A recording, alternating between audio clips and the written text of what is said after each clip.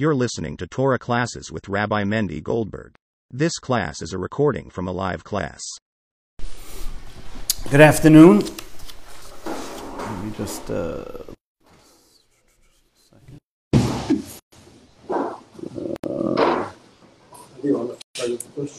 Not yet. Okay. So,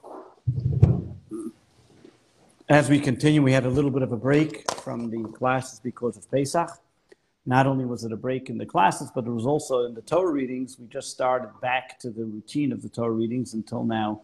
During Pesach festival, we were reading about Pesach, and only now are we back to the actual Torah readings. Last week was Shemini, and this week we have a double Torah reading, which is Tazria and Mitzorah, which talk about the ideas of leprosy. Not always do we find that the double Torah readings are necessarily discussing the same issue, but in fact this week they are, as we'll talk about today in a few moments. Unfortunately, in the past few weeks, especially in the land of Israel, we've seen a very tragic chain of events where siblings or couples, mainly siblings, have been killed in different episodes. It was two siblings, brothers that were killed in a terror attack. Then there were two sisters that were killed in a terror attack. A brother and sister that were killed in a flood last week. And it's sad enough that one person dies, but imagine two siblings of one family. And then following, there were two brothers that were killed in a car ramming terrorist that was in Jerusalem. And it was unfortunate of events. And one of the unique things about these episodes, if you just look at it a little closely, is that you notice that every sector of the Israeli demographic was, so to speak, hit by it.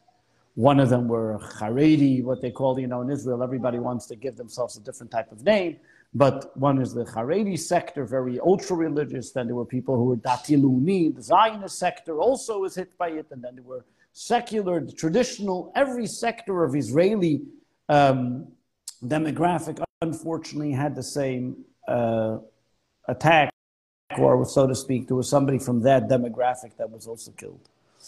And especially that we're now in the days of between the counting of the Omer, between Pesach and Shavuos, which is time for introspection of how we have to add in love for one another. But even more so, it gives us a stark reminder of how we're all part of the same family. And it doesn't make a difference of what demographic we are part of, how religious or secular we may be. We still have to remember that we're all part of the same family, and therefore we always have that responsibility to one another. And when we think about it, what is the best way for us to continue to be brothers and sisters once again, and to recognize that we are part of that family, is by, now step number one, is the way we talk about one another. The way we think about another, you think about it as in your mind. But what's the most harmful thing that can happen is the way we talk to one another is the one that we have to work on the most. And to talk good and to speak nicely about another person and to see the good in every person, that helps us understand and appreciate, and of course helps us get along. And it's many times in life, we don't always choose what we hear and what we see. Things come in front of you. You're driving down the highway, you see a billboard, or you hear something on the radio, you can turn it off. But until you turn it off, you actually hear it. There's one thing we have a choice, and those are the words that will come out of our mouth. We have a choice to say what they are. And the words that we say are so important and are so vital because the words that we say, in fact, words have the most powerful impact, that they can transform anything. They can transform a person who's sad to being happy, a person who's happy to being sad, a person who's... words make a difference and make an impact. And if we think about the words, when people were just told a few words and how that changed their life, it reminds me of a story. There's a rabbi, his name is Rabbi Dickstein, he visits the prisons in Israel. And once he walks into one of the prisons, and he used to go there every single week and have classes. And there was this one guy that was in solitary confinement, which most of the prisoners said, you stay away from that guy. He was like the bulvan of the prison. He was somebody that we don't even know what kind of crimes he's in for type of guy. But in Israel, everybody in prison is Jewish, mostly, at least in that one. There's some other places where the Arabs are, but whatever. But there's a lot of them that are Jewish fellows. So he went into the prison, to the solitary confinement, and walks over to the fellow, and he starts talking to him and having a chat. And then he says, would you like to put on tefillin? So the guy says, okay, what else is he going to do in solitary confinement? He rolls up a sleeve, and on his sleeve there's tattooed a very unpleasant or immoral image on his arm. And this rabbi is thinking to himself, do I put on tefillin with this or not? They got to put the tefillin on. But then he said, you know what? Let me put it on. I'll ignore it, so to speak. I will look at it and whatever it may be. He puts on tefillin with the guy. The guy starts crying while he's putting on the tefillin. The first time in his life, somebody even gave him recognition. He comes back the following week, and this fellow asks, can we put on tefillin again? And this time he rolls up his sleeves, and he sees it's all like blotched and all like ruined his skin. So he says, what's going on? So he said, you were the first person that gave me attention, that spoke to me, that gave me a good word. And then I realized what was on my arm. I realized this is something which I don't even know how I got myself to even tattoo it. I looked to be able to get rid of it. And in prison, the only thing I had was salt. And he let his arm soak in salt and pain just to be able to regret what he's done. But what changed this person around? What got him to recognize that he did something? It was not that anybody reprimanded him, but as he was spoken to.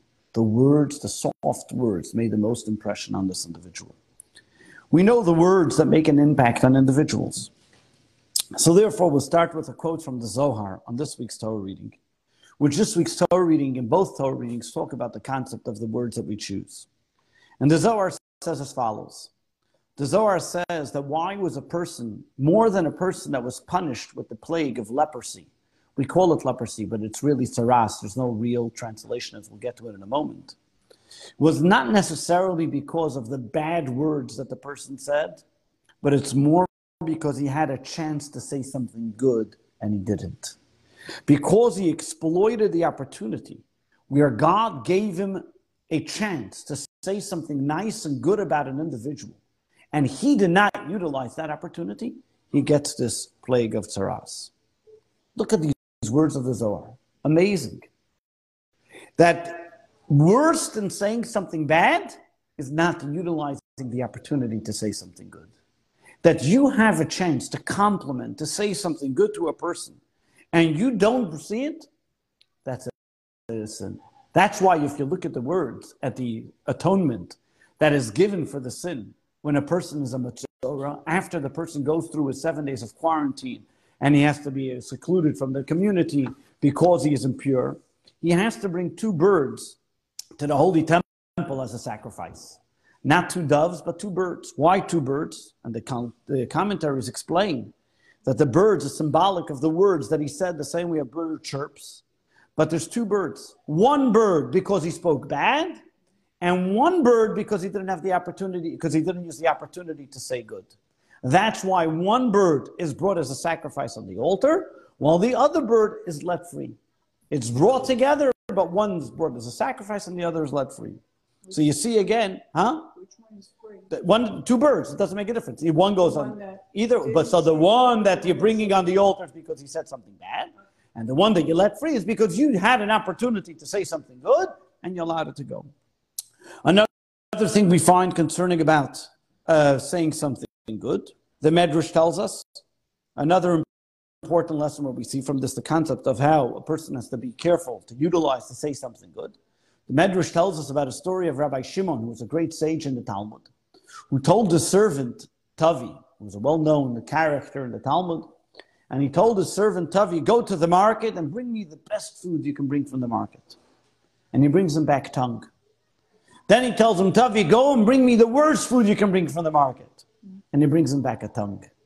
He says, this tongue, you see, it can be the best thing. You can say the nicest thing to somebody, or it can also destroy somebody. And especially when we mentioned before, when the time of the counting of the Omer, looking back at the students of Rabbi Akiva, that 24,000 students died during this period.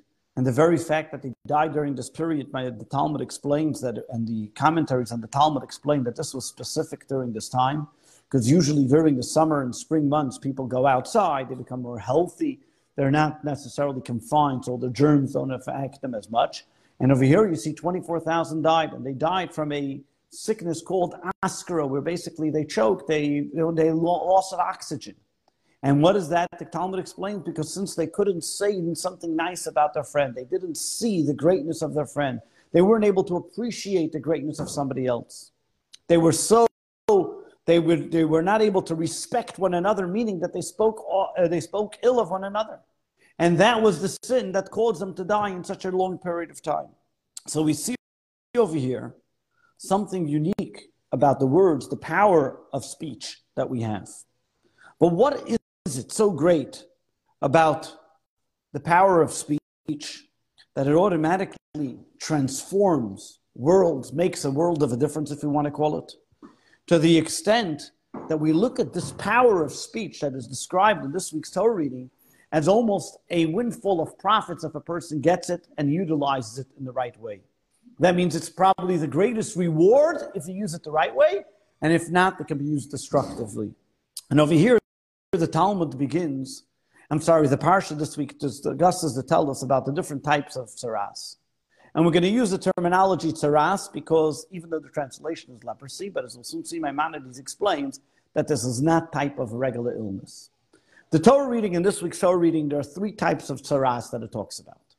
There's a tsaras that affects the human, there's a tsaras that affects the clothing, and there's a tsaras that affects the actual home. And each one of them is in stages. The first Torah reading talks about the tsaras that affects the human. What kind of tsaras would make a person, like if you see a certain baldness, is there a certain pigmentation, and the Kohen would then determine if it's considered tsaras, and then he has to go for 7 days in quarantine. He's checked again to see if it stays or if it spread, if it didn't spread, and then he is able to come out of quarantine, or he has to stay and become impure, and afterwards become the sacrifices. Then there's a tsaras that affects the clothing. You see a pigmentation on the clothing, then you have to see if it spreads or if it doesn't spread, then you have to get rid of the clothing, cut out the clothing, or destroy it completely. The final tsaras is if it's on the house. The Kohen comes and sees a pigmentation on the wall. Does it spread or if it doesn't spread? First they take out the actual brick. If it did spread, if it continues to spread, they sometimes have to destroy the entire house.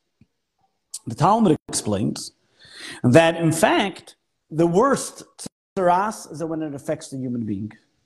The second stage, that means the least, is the garment. And the least is the house. That means the Torah talks about an order. And if you look when God warned, for example, when God warned Pharaoh about the destruction of Egypt, what was the first thing he said? I'm going to kill your firstborn. But afterwards he started first with blood, frogs, but he warned them about the firstborn already in the beginning. Because God warns us about the worst, but he only punishes with the least first. So he goes, as they say in Hebrew, min hakal ala kavid, from lenient to more strict. So that even though the Torah talks about the tsaras of the home, of the human, then the garment, then the home, but the most lenient case would be the home, then the garment, then the human being. That's practically speaking, because the home is the most furthest away from the person, the garment is closer to you, and then the human being himself gets affected by it, and that's the worst level of tsaras a person can get. When God puts it on this way, if you look at the word that the Torah uses, the terminology, why would a person get this tsaras? So if you look at the word in Hebrew for tsaras is mitzora. The word mitzora can be broken into three words. Motzi shem ra, a one who gossips, one who says ill about another.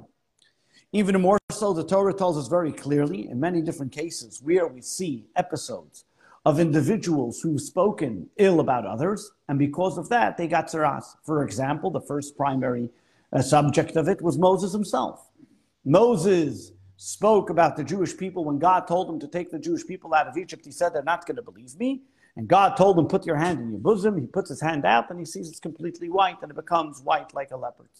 And God tells him to put it back in again and it becomes healed, showing him that because he spoke ill about the Jewish people that they would not believe, that he became a person struck with tsaras.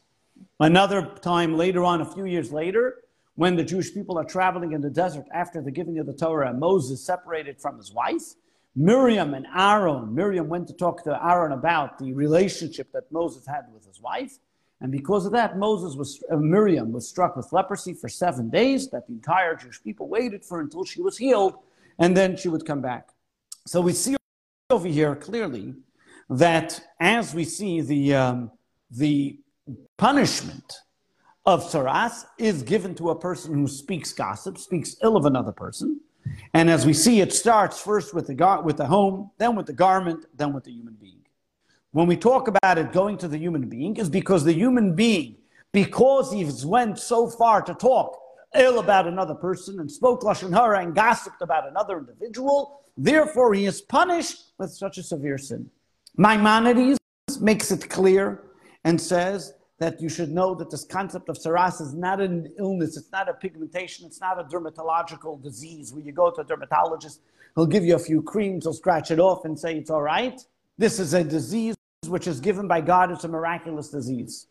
He says the proof in the pudding is, you can see that first it goes on the home, then it'll come to the garment, then it'll come to the human being. You can have that it does spread, it doesn't spread, and all the different things. It's not only a pigmentation. There's different kinds of taras that can come to a person. It's hair falling out on one side, it's hair falling out on another side, the hair changes colors.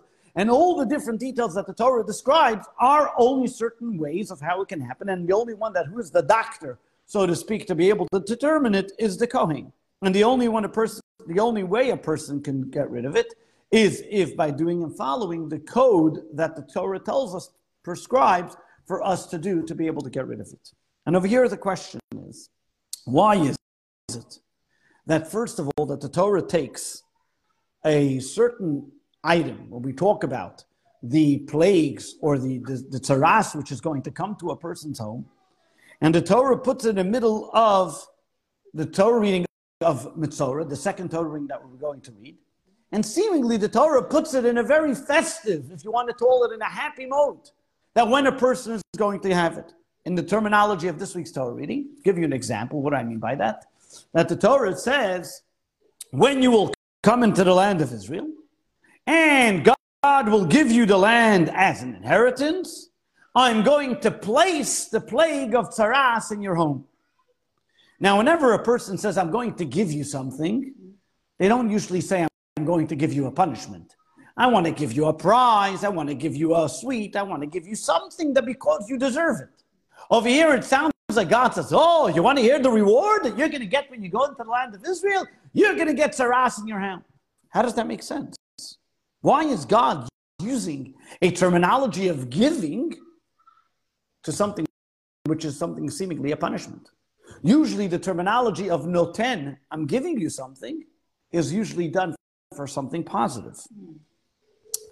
Even, for example, in the plagues where God says, and God gave thunder and lightning to the Egyptians, that was because he was actually helping the Jewish people. So Rashi tells us over here something very interesting. What's God giving us? God is giving us a very special idea. God is giving us that when the Jewish people come to the land of Israel, the Amorites, who were living prior in the land of Israel, they knew that the Jewish people are coming. And they now are going to be placing all their wealth and all their treasures in the ground. What does God do? He gives you tzaras. Therefore, you got to bash down your house. And what happens when you bash down your house? You find a treasure. That means what happened was that ever since the Jewish people left Egypt, the nations of the world, especially the 7 nations living in the land of Israel, were closely monitoring the situation where the Jewish people were. They wanted to know every single place where the Jewish people were. And therefore, when they knew that the Jewish people are coming closer to the land of Israel, right away they realized, look, if God got rid of the Egyptians, he's going to get rid of us too. But who says they're going to be here for too long? Let's hide our treasures. Eventually we'll overcome them, and we'll be able to get back our stuff. What does God do? He makes the tzaras. The tzaras comes along, so therefore they're able to knock down the homes, and they get to find the treasures. So the question over here is, what are we talking about over here? What kind of person? Is the person that gets tzaras a bad guy or a good guy? Are we rewarding people for speaking ill that they're going to find treasures? And meanwhile, the people that don't say anything are not going to find treasures? What's happening over here? Not only that, The interesting thing is that the human terminology is that you will come to the land of Canaan. That means who's there? The Canaanites. But then who's the one that's hiding the treasures? The Amorites. So is it the Canaanites or the Amorites? What's happening here? And therefore, the Rebbe gives us an unbelievable explanation what's going on here. Now, when we talk about the Amorites, they were following the Jewish people all the way back from Abraham. And they knew that they were going to be punished for 4 generations. That in 4 generations, they're going to get the punishment that they started a long time ago. So they're counting. Where are we up to? When are the Jewish people going to come to us? They knew that as the Jewish people leave Egypt, they knew exactly, okay, we're going to get what's coming to us. But they also, because they were following, so therefore they had advance warning. The Canaanites that came into the land of Israel, yes, they may have been following the Jewish people where they're going, but they didn't think anything was going to happen to them. The Amorites who already got a warning by the time of Abraham, as it says in the verse, because God says it's going to take 4 generations until I pay back those Amorites. So they know that what's coming to them is going to happen. They're the ones that bury their stuff in the ground, and they're the ones that their homes are going to be demolished. But the question is, how is it possible that a Metzorah, who seemingly spoke ill, is the one to be rewarded, to be able to get that reward? And over here we see it in the word Amorites. What does the word Amor mean in Hebrew? It means to speak, to say. And over here there's something deeper that God is telling us within the story of the Metzorah. That over here God is telling us something deeper when it comes to Tzaras. This individual who God says we need to destroy your home, he's telling him, listen here, you have an opportunity. After your home was destroyed, you are now about to get the greatest reward. What is God telling every single one of us? You look around and you say, oy vey, my home was destroyed. What am I going to do? But what's underneath your home? The greatest treasure. Sometimes when you come to the greatest low and everything's knocked down, that's your opportunity to start from scratch and rebuild. And over here, the Torah is telling us something very interesting. That when you recognize and realize the importance of the words that you say, within the words that you say are the hidden treasure. That means the words you say can actually affect and change and transform. That is the greatest treasure that you have. What God is telling the Jewish people when it comes to the Metzorah, that the power of speech is not meant to destroy homes. It's meant to find the treasure that's beneath the home. The power of speech is there to be able to see the good, to reveal the good within every person, not to destroy the person. Amorite, Amori. The word Amori that means they're hitting the treasure. You can find the hidden treasure by saying something to somebody. You can reveal that hidden treasure within them. Yad Vashem says it talks about during the Holocaust, there was the country of Albania saved many Jews. And what was one of the only European countries that allowed Jews to come in. And even after they allowed some Jews, they did not cooperate and collaborate with the Nazis. And they even let more and more Jews in, and they saved first hundreds and then even thousands of Jews in Albania. And said, what was it that the Albanians had that they saved the Jews? And in Albanian, there's a word, it's called Besa. Besa means to be a mensch, as they say in Yiddish. To be hold by your word. And for them to save the Jews meant that they keep to their word. It was considered, I don't go back on my word. I say something, I'm going to keep it. And because of that, they saved so many Jews. Something that we say, the quality, you see, just because they kept to their word, it saved many people because their word was valued. The words that we say may go into the atmosphere, but at the end of the day, the words we say are an expression of our soul. What we think, we articulate. What we feel, we articulate. When we want to be able to say something or express ourselves or how we feel, it's going to be with words.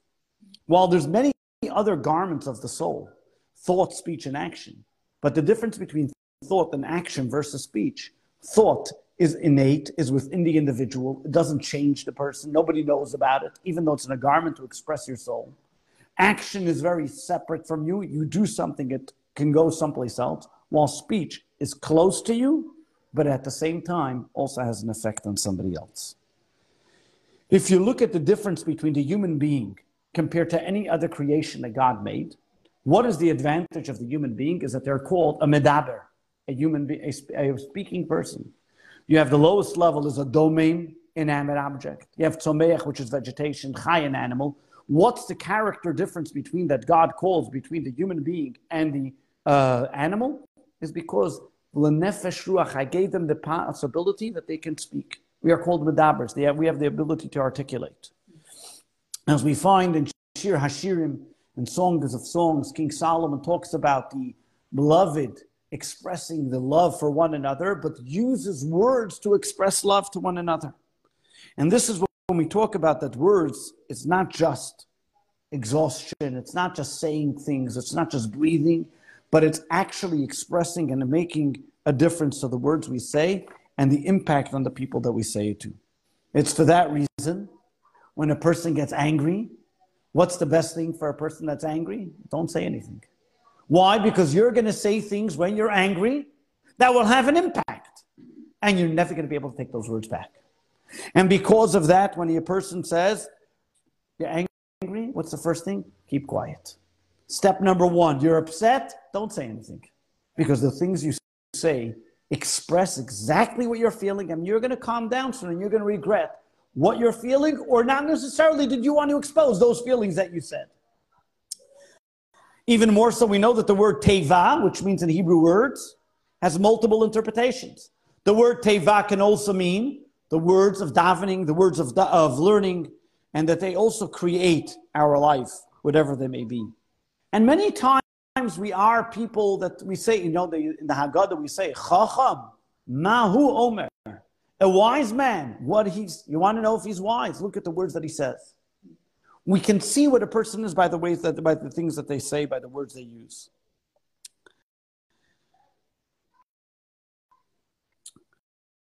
Which we see the very fact that when a person who speaks willingly, lovingly, and appeasingly to somebody else can create and generate a certain love and passion for the person that they're talking to. A person, as it's a Torah we speak about in the Hasidic text, it tells us about the power of speech. While when a person is angry or disciplined, using the words, and therefore when a person has the ability to calm down his anger or his upsetness, is by not speaking. Because through speaking, not only does he not help calm his anger, but it actually gets him more angst and more anxious. Because it stimulates, speech can stimulate love, passion, and can stimulate the opposite as well. We find this as well in Jewish law. In Jewish law, we know that if a person wants to regret or apologize for doing something wrong, in Jewish law, we say it in every single day in our davening. We find it in the prayers on Rosh Hashanah and Yom Kippur, where we have the confession. What's the purpose of the confession? So a person should articulate what they did wrong and thereby regret what they did. Because when I verbalize it, I mean it, I understand it, and it's not just something passive. I understand it. I recognize what I did, and therefore I'll make sure it doesn't happen again. And that's why in Jewish law, part of the steps of repentance is to verbalize what you did wrong. Get a confession. You say, Dalchet, for the sin that I've confessed, for the sin that I have done wrong, for this. Why am I saying it? Just think about it. Because when I verbalize it, automatically it takes a bigger effect on me. So when we get back to the story of the Amorites, so we see again that this if this is the way it is when it's a punishment, how much more so if that means if you take what words can destroy, how much more we can see the good that words can do. And the gold, as we mentioned, the Amorites revealing that hidden gold that exists and how much more can be done. Rashi explains where he talks about the Amorites, and this was the Amorites teaching us that the Amorites were the ones that hid it, because teaching us again that lesson that the words that we say and more reveal the hidden secrets that are there. Another thing, you also look at the words, just an interesting thing. Sometimes people want to hear a good piece of gossip. You look at the newspapers, if there wouldn't be gossip, they wouldn't be sold. Why do people enjoy gossip so much? So if you take the words in Hebrew for leprosy, for tsaras, is nega, like a plague. Take the word nega and switch it around. It's made up of 3 letters. It also comes from the word oneg, pleasure. That means everything, the way it's as powerful as it is in evil, as powerful as it is as well in spiritual, meaning the good that you can do and the bad that can be brought out from something. This thing, which is a plague, can also be oneg. That means people enjoy it, they are gossip, but you can make a person so much happier, bring him so much pleasure by telling him something good. You can take a plague, you can make something miserable to a person, and that exact same miserable feeling of the plague, you can also make them feel good about it. It's all about how you choose your words and what you say. And this is why, and when we talk about the power of speech, it's something that we were discussing, the communication, the power of articulation, of how to be able to speak positive about a person. And the question then is, and this is a very famous question and people always ask, is if tsaras was something to be able to prevent people from talking bad, why don't we have it today? What happened to it? How come today we don't see that when a person gossips, all of a sudden there should be spots showing up on their home, on their garments, on their clothing? Maybe there will be less people speaking gossip. Number 2, why does the Torah, when the Torah refers to it in this week's Torah reading, when the Torah refers to a person who has tsaras, the Torah begins by saying, Adam ki yeh ba'or b'saro. In Judaism in general, and the Torah especially, in Hebrew, there are different terminologies how you can call a person. Ish, Enosh, Gever, Adam. That means Adam is the highest level, because Adam, the first man, comes from the word Adam al-Elyon, compared to God. Then comes Ish, which is a man, like Moshe was called Ish Elokim, Yecheskel was called Ish Elokim, a man of God. Then comes Gever, he's a gentleman, and the lowest level is Enosh, the very fact they're a human being. When the Torah describes a person who gossips, what does the Torah use? Adam, the highest level. Maybe it should use the lowest common denominator. Now, why the highest? Why does it use Adam? Another question that we can ask is why the Torah tells us, why is the punishments, why does it work? The first the home, then the garment, and then the human being. And finally, our last question, going back to the story of Miriam, what did Miriam do so wrong? What did she say? She was only looking out for the benefit of her brother. She cared for her brother. She was the one that watched him when he was a baby in the bassinet, watched him while he was still floating down this Red Sea. She was only concerned about his relationship. She didn't want to gossip about him, but still in all, she was struck with leprosy. Why so strict? What did we do wrong to her? And it's to the extent that we still say, remember what happened to Miriam, one of the 6 remembrances. And the answer is that all of this tsaras is not necessarily a punishment for you speaking bad or speaking gossip about others. But it is there for the damage that the person has caused to themselves. More damage that they cause to themselves than they caused another person by speaking about them. And over here, the tsaras is like the red alert telling you, careful where you're stepping. Watch the territory you're going on. Who is a person that we are worried about them stooping down to low levels? There's only a person who's on the high level of Adam. Only a person who's on a high level like that do we need to give him a red alert and say, 1 second, watch where you're going. And therefore, what we're going to do first is, we're going to first plague his home. So he recognizes you got to shape up, or else what's coming next? Your garment. What's coming next is you, the person.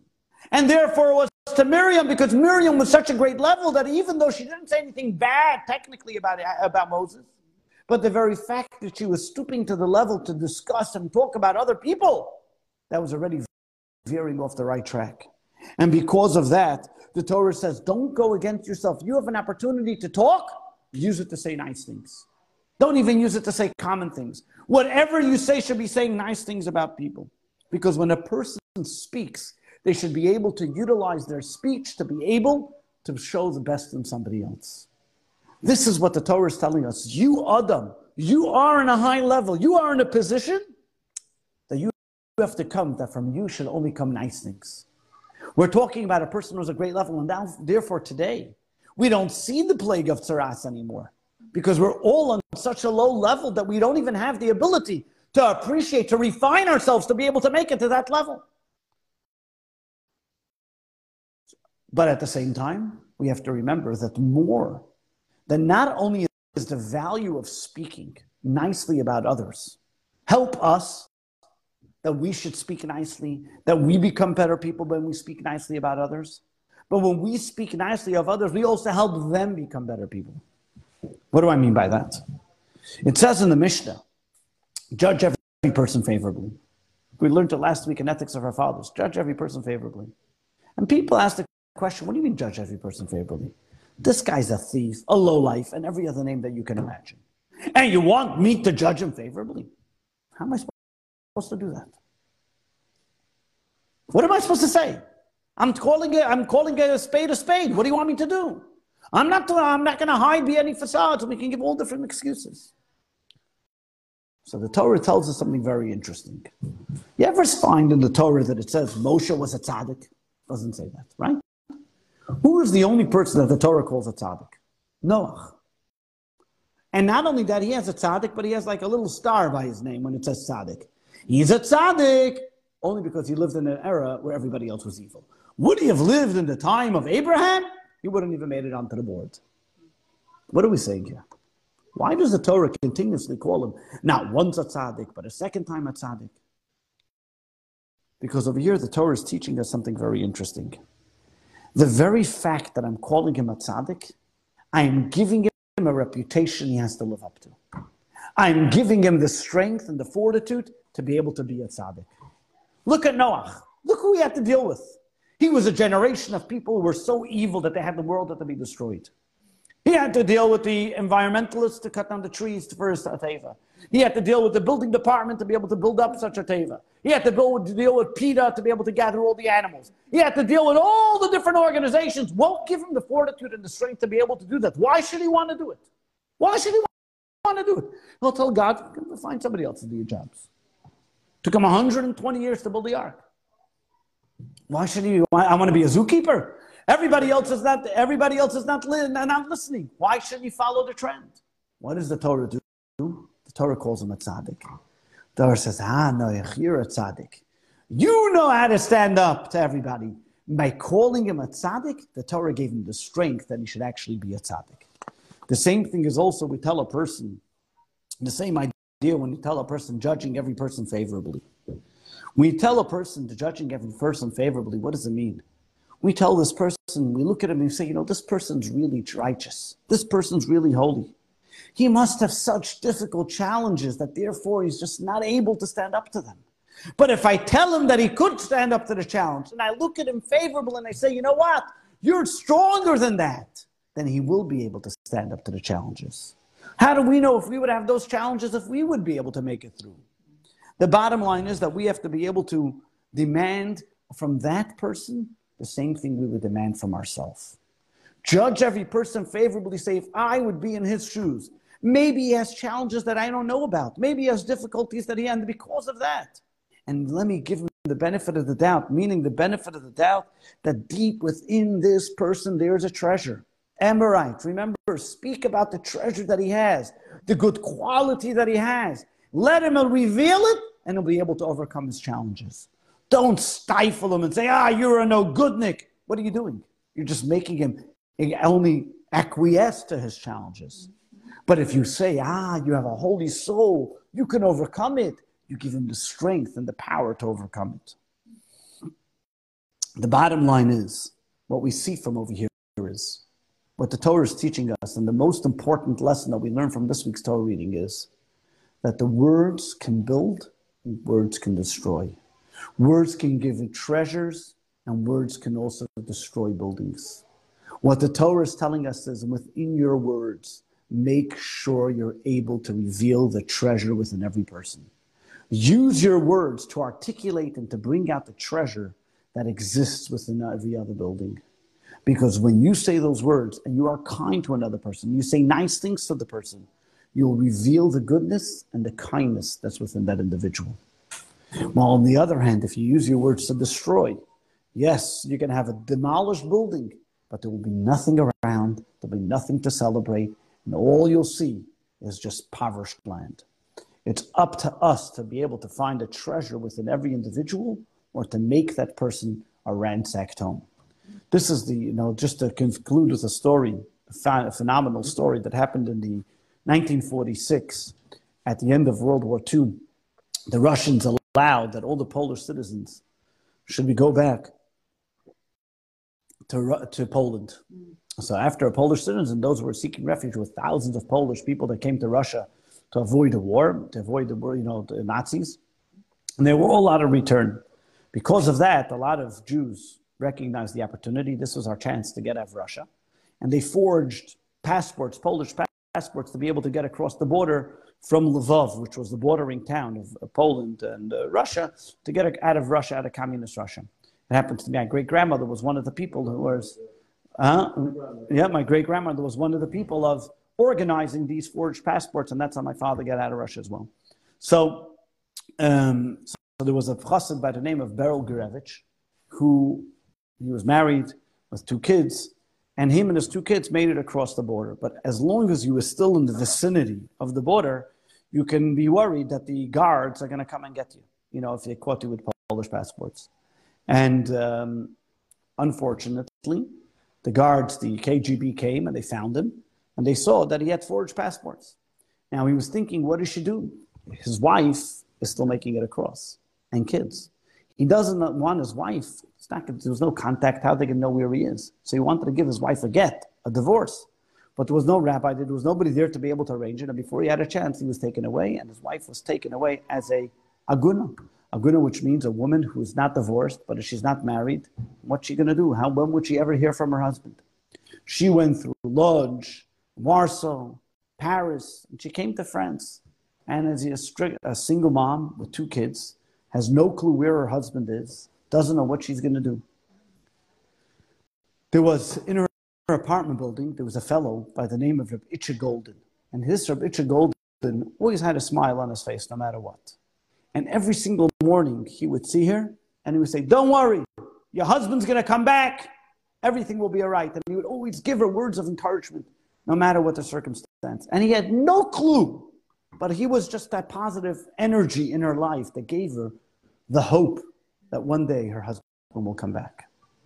Meanwhile, on the other side of the Iron Curtain, there was a deal, miraculous deal that Poland made with Russia, a prisoner exchange, that Russia was going to let out 8 prisoners. It so happened to be one of the prisoners was this fellow, Berel Gurevich.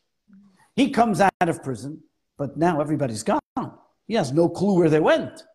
So he crosses the border, Lvov, and he starts asking around, do you know where there was a group of Hasidim? Where did they end up going to? Do you know which DP camp they're in? Well, what happened to them? And he went to one Jew that lived in the city.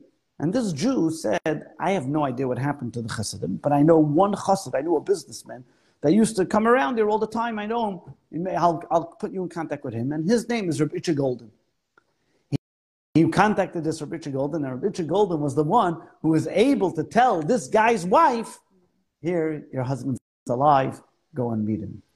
When we have a positive attitude, when we speak positive about another person, God gives us the ability to bring blessings into people's life.